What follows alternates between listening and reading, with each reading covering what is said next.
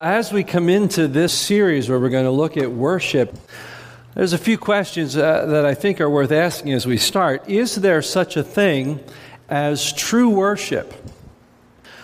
Are there specific things that ought to be part of my worship?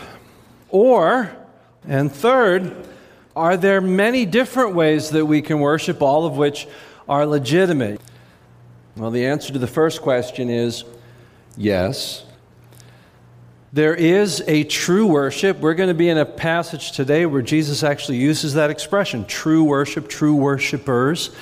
So there is a true worship. Second question, yes. There are specific things that the Bible says. In fact, worship is a huge subject in the Bible. Just like everything about our Christian experience is a journey of discovery, you never have it down. The Bible has a lot to say about things that ought to be part of our worship. Do you know what they are? And to answer the third question, yes. There are lots of different styles, lots of ways to creatively respond to God. In fact, that's part of the beauty of who God created us to be, is that we are so diverse. There's a lot for us to learn here. Hopefully, we're going to be able to look at ourselves with a slight sense of humor. How many of you know that website, Babylon Bee? It's the onion of the Christian world. Here's some of the headlines that they put out. Senior pastor assures seniors in the church that the organ has been sent away to a nice big farm in the country.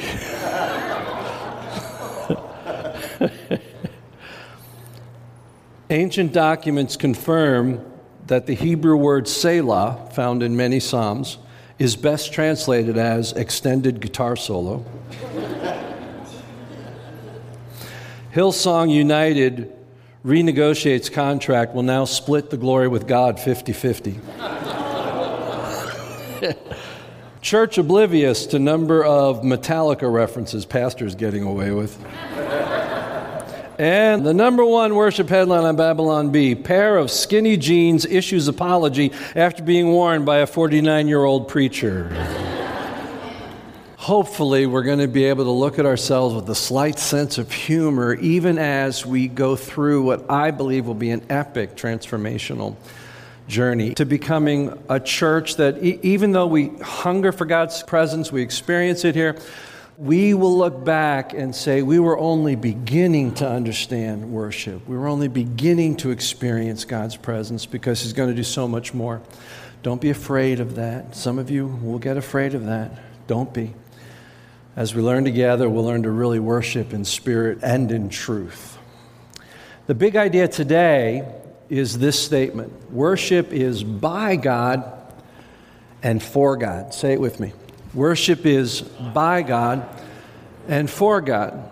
Now, when we measure worship, we tend to measure it based on what we receive from it.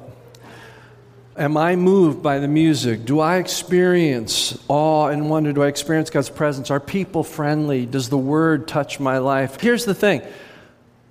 That means that you're the object of your worship when it's about what you receive. And all God is the giver to you. And in some sense, that is, in fact, in a very real sense, that is idolatry. I'm the object of my worship when I measure it based on purely what I get from it. To begin this journey towards being true worshipers requires that we reorient ourselves around understanding that worship was not our idea. No human being invented worship. God invented worship. The best we can do is to discover it and then to do it with our whole heart. I want to take you to what I think of as the most important conversation in the Gospels related to worship. Some stunning things are said here, but what makes it equally stunning are the people involved in the conversation. One is Jesus, and the other is not a high priest, the rock star of the worship scene in Jerusalem. It was not a religious theologian, a scribe, or a Pharisee. It was not even one of his disciples. It was someone far outside of the mainstream of the people of God. A woman in Samaria. It's in the Gospel of John, and it's the 4th chapter. I'm going to ask you to grab a Bible so you can read it with me. The 4th book in the New Testament, the Gospel of John, chapter 4. I'm going to start reading at verse 1. Now Jesus learned that the Pharisees had heard that he was gaining and baptizing more disciples than John, although in fact it was not Jesus who baptized, but his disciples. So he left Judea and went back once more to Galilee. Now he had to go through Samaria, so he came to a town in Samaria called Sychar, near the plot of ground Jacob had given to his son Joseph. Jacob's well was there, and Jesus, tired as he was from the journey, sat down by the well. And it was about noon. When a Samaritan woman came to draw water, Jesus said to her, "Will you give me a drink?" His disciples had gone into the town to buy food. The Samaritan woman said to him, "You are a Jew, and I am a Samaritan woman. How can you ask me for a drink?" For the Jews do not associate with Samaritans. Jesus answered her, "If you knew the gift of God and who it is that asks you for a drink, you would have asked him, and he would have given you living water." "Sir," the woman said, "you have nothing to draw with, and the well is deep. Where can you get this living water? Are you greater than our father Jacob, who gave us the well and drank from it himself, as did also his sons and his livestock?" Jesus answered, "Everyone who drinks this water will be thirsty again. But whoever drinks the water I give them will never thirst. Indeed, the water I give them will become in them a spring of water welling up to eternal life." The woman said, "Well, sir, then give me this water so that I won't get thirsty and have to keep coming here to draw water." And then he told her, "Go and call your husband and come back." "I have no husband," she replied. Jesus said to her, "You are right when you say you have no husband. The fact is, you have had 5 husbands, and the man you now have is not your husband. What you have just said is quite true." "Sir," the woman said, I can see that you are a prophet." Thank you, Captain Obvious. "Now, our ancestors worshipped on this mountain, but you Jews claim that the place where we must worship is in Jerusalem." So what has she just done here? Think about this. Jesus begins, "Can I have some water?" Then he kind of uses water as a way to kind of turn things around to spiritual needs. And then he reveals that he knows things about her he shouldn't know. What does she do in response to Jesus' insights about her? She changes the subject. In fact, she goes to what is the classic conflict between the Samaritans and the Jews. You see, the Samaritans were half-bred. They were somewhat descendant from the Jewish people, but also from the people that had been moved into that area during the Babylonian exile. So their form of worship was a Yahwistic form of worship, Yahweh, God. But they had their own way of worshiping, and in fact, they believed the place to worship was right there where God had met Jacob. This is where we worship, here on our high place. And that was the constant conflict between the two. So she decides I'm just going to go there, argue the thing I can, because that's safer. Jesus responds. "Woman," Jesus replied, "believe me, a time is coming when you will worship the Father, neither on this mountain nor in Jerusalem. You Samaritans worship what you do not know. We worship what we do know, for salvation is from the Jews. And yet a time is coming, and has now come, when the true worshipers will worship the Father in the Spirit and in truth, for they are the kind of worshipers the Father seeks. God is Spirit, and His worshipers must worship in spirit and truth." truth. The woman said, I know that Messiah, called Christ, is coming, and when he comes, he will explain everything to us. And then Jesus declared, I, the one speaking to you, I am he. There's so much we can get when we unpack this passage. And maybe for you, the first thing goes to the woman herself. You relate to someone who has had a rough life experience, or who's on the outside looking in, or maybe your thoughts go to Jesus just daring to even speak to her. Maybe it's the breakdown of the traditions. Maybe theologically your mind goes to this whole debate about Old Testament worship. You cherish all those things about the temple. But for me today, in order to reset all of our thinking with the right priority, this is the thing that to me jumps out. God is seeking worship. It was actually God's idea in the first place. God is seeking our worship. Everything God has ever done, everything God's doing right now, and everything he ever will do has an ultimate purpose, and that is his own pleasure and glory. He's seeking worship. Look with me, keep your thumb in John 4, but look with me at Romans 11. The end of the chapter in Romans 11. This is a transition point in this epic document in which the Apostle Paul lays out the gospel, wrestles with the implications about the Jews and the Gentiles. And this is the end of his theological argument. And chapter 12 begins an application of all the truth, and this is how it should impact our lives. But before he goes there, all this just drives him to a moment of worship. He offers praise to God. Verse 33, it's a hymn. Oh, the depth of the riches of the wisdom and knowledge of God. How unsearchable his judgments and his paths beyond tracing out. Who has known the mind of the Lord, and who has been his counselor? Who has ever given to God that God should repay him? For from him and through him and to him are all things. To him be the glory forever. Amen. There it is on screen. Let's say it. From him, through him, and to him are all things. To him be the glory forever. Amen. Do you get the significance of that statement? The New Living Translation gives us a more up-to-date and accurate translation. Let's say this. Everything comes from him and exists by his power and is intended for his glory. All glory to him forever. Amen. Wrestle with this with me. The God who made everything did it all for his glory. How do you feel about that?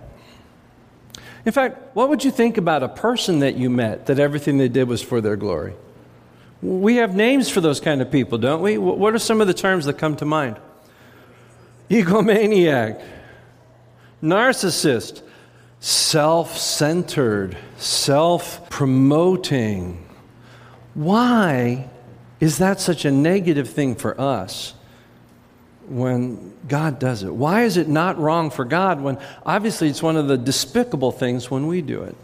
Why is it not wrong for God to be at the center of everything? Yeah, because he is. In fact, for God not to act in that way would be for him to stop being God. And when we insist on being at the center, when even our Christianity is about me and my needs, the reason why that's sin for us is because we are putting ourselves where only God is to be. And so God actually is acting righteously when he acts for his glory. And you and I, when we do it, are idolaters because we are seeking our glory, our good. Now, some of you might be thinking, well, then, Tom, do I relinquish all of my longings? Do I not look to have my needs met? Do I not look to grow? Oh, stay with me. You sure do. Because even though God is seeking worship, when we become worshipers, what did Jesus promise the Samaritan woman? You will never thirst again. See, here's the great deceit in our spirit. The great deceit is that in seeking my needs, seeking myself, my purposes, my priorities, and getting God to approve my plan, my soul will be satisfied. But if everything was created for God's glory, then you and I were created for God's glory, and it's only in becoming true worshipers that we actually hit our sweet spot, that all of those things either are met or they become unimportant. Our catechisms get it right.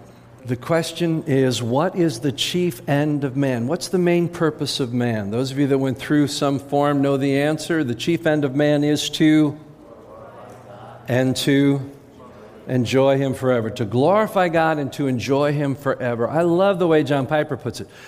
He just makes one little change. The chief end of man is to glorify God by enjoying Him forever. See? But I can only really get that right if I'm willing to change up my thinking and realize it was God's idea that I worship. It's by Him and it's for Him. And therefore, I want to pay attention to what God says about worship. It can't just be what moves me and satisfies me or what draws the crowd.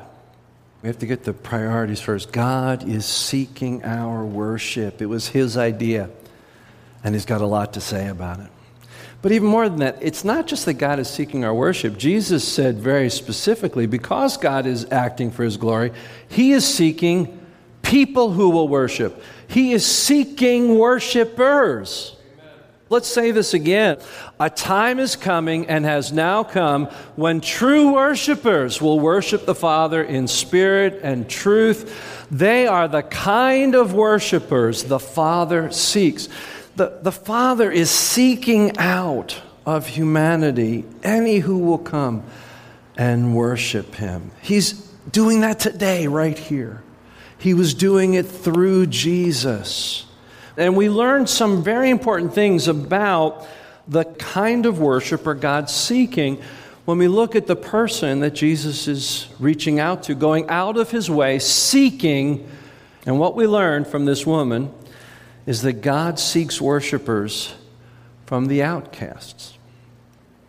That's what we mean by Samaritan. Anybody in that day knew that was like saying Yankees fans up here, you know. I'm sorry for any Yankee fans here. We love you. I want to say Jesus loves you and there is hope for you. The Samaritans were seen as heretics in the worst sense. They were not just heathen, they had perverted the faith.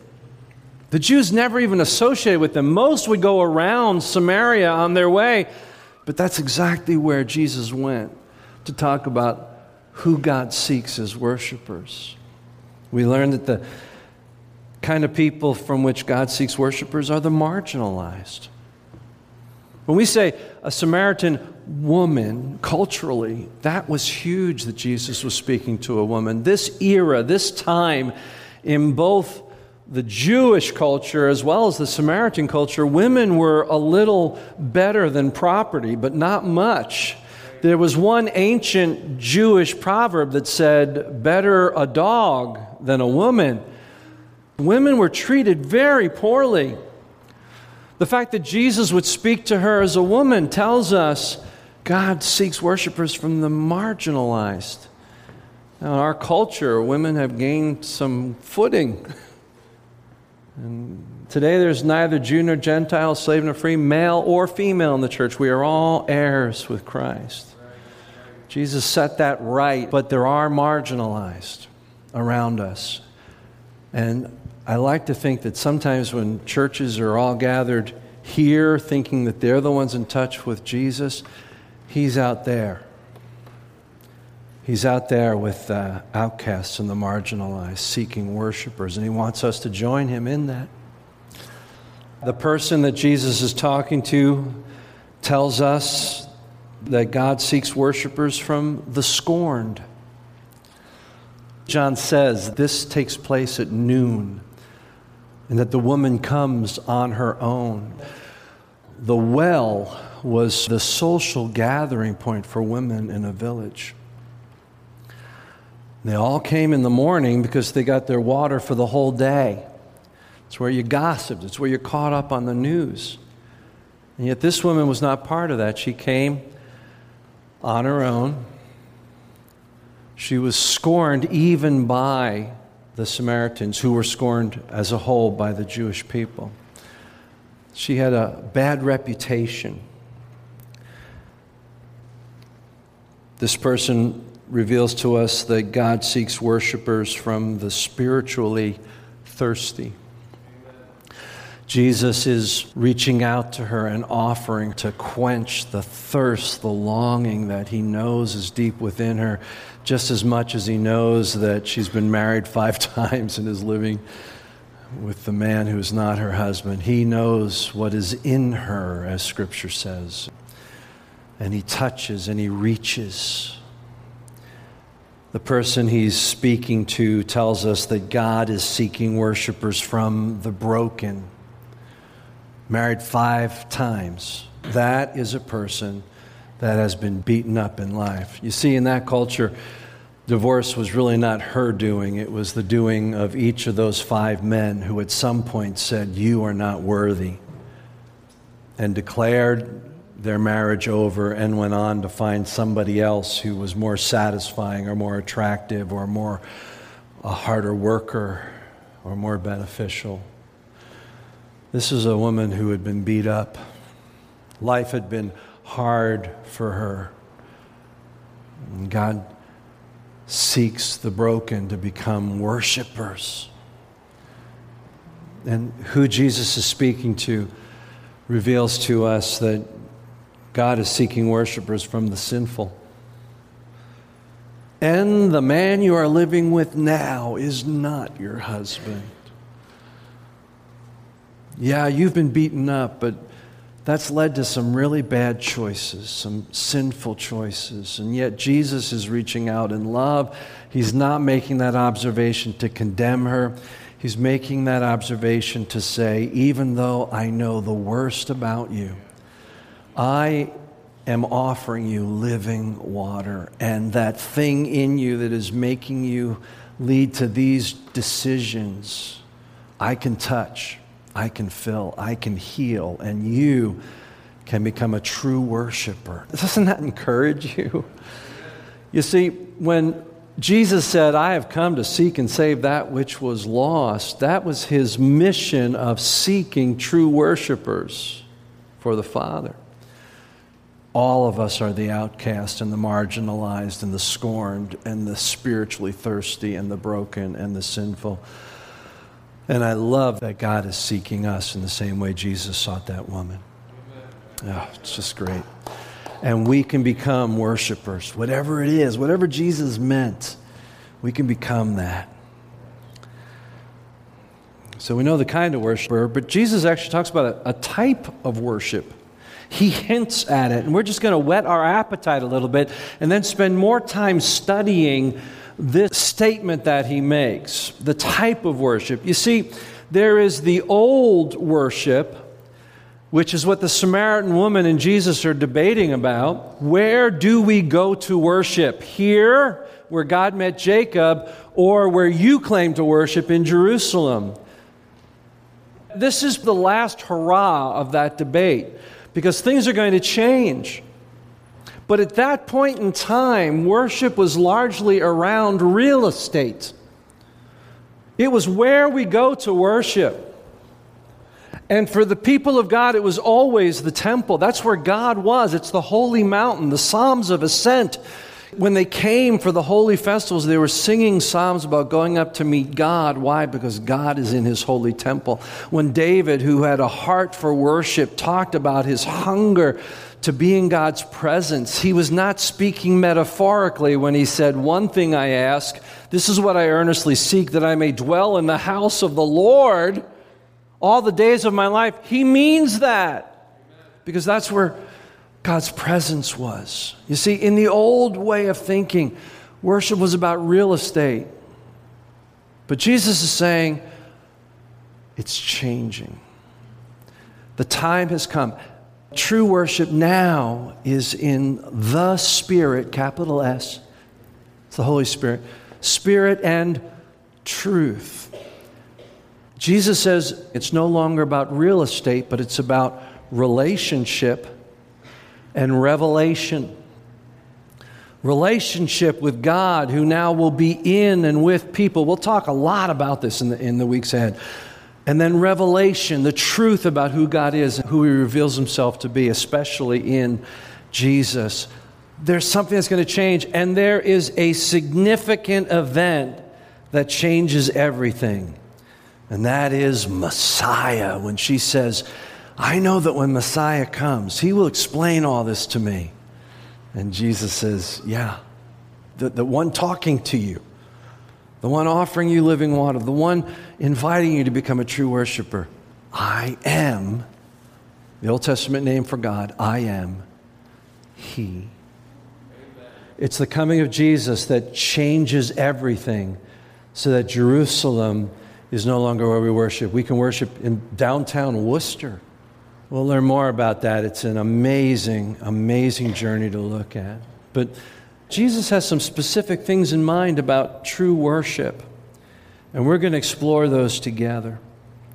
The big idea today, say it again with me, true worship is by God and for God. So even though, make no mistake, worship is something our hearts long for, worship reaches us. In worship, we touch God. We find our heart's deepest thirst quenched. Even though all those things are true of worship, in order to become true worshipers, the place we need to start, even though it may be a little less emotional than where we'll be once we learn it all, the place we need to start is not in asking the question, what are you looking for in worship? What are people looking for in worship? If we get that right, boy, we'll pack them in. The right place to start, if worship is by God and for God, is with this question. What is God looking for in our worship? Do you think you can answer that question? You will, because that's what we're going to explore.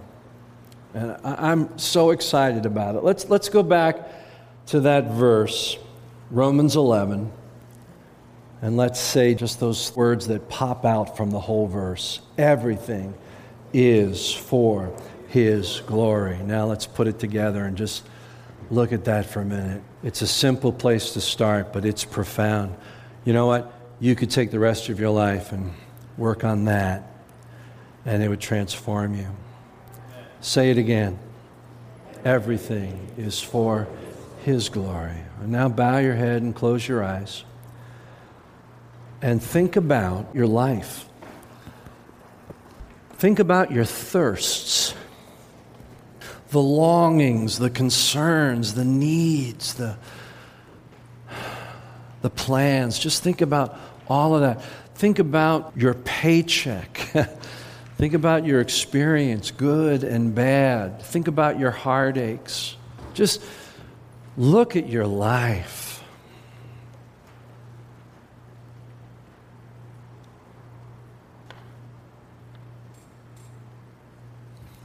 And let's commit to this journey of discovery together by saying it one more time. Everything is for His glory. Amen.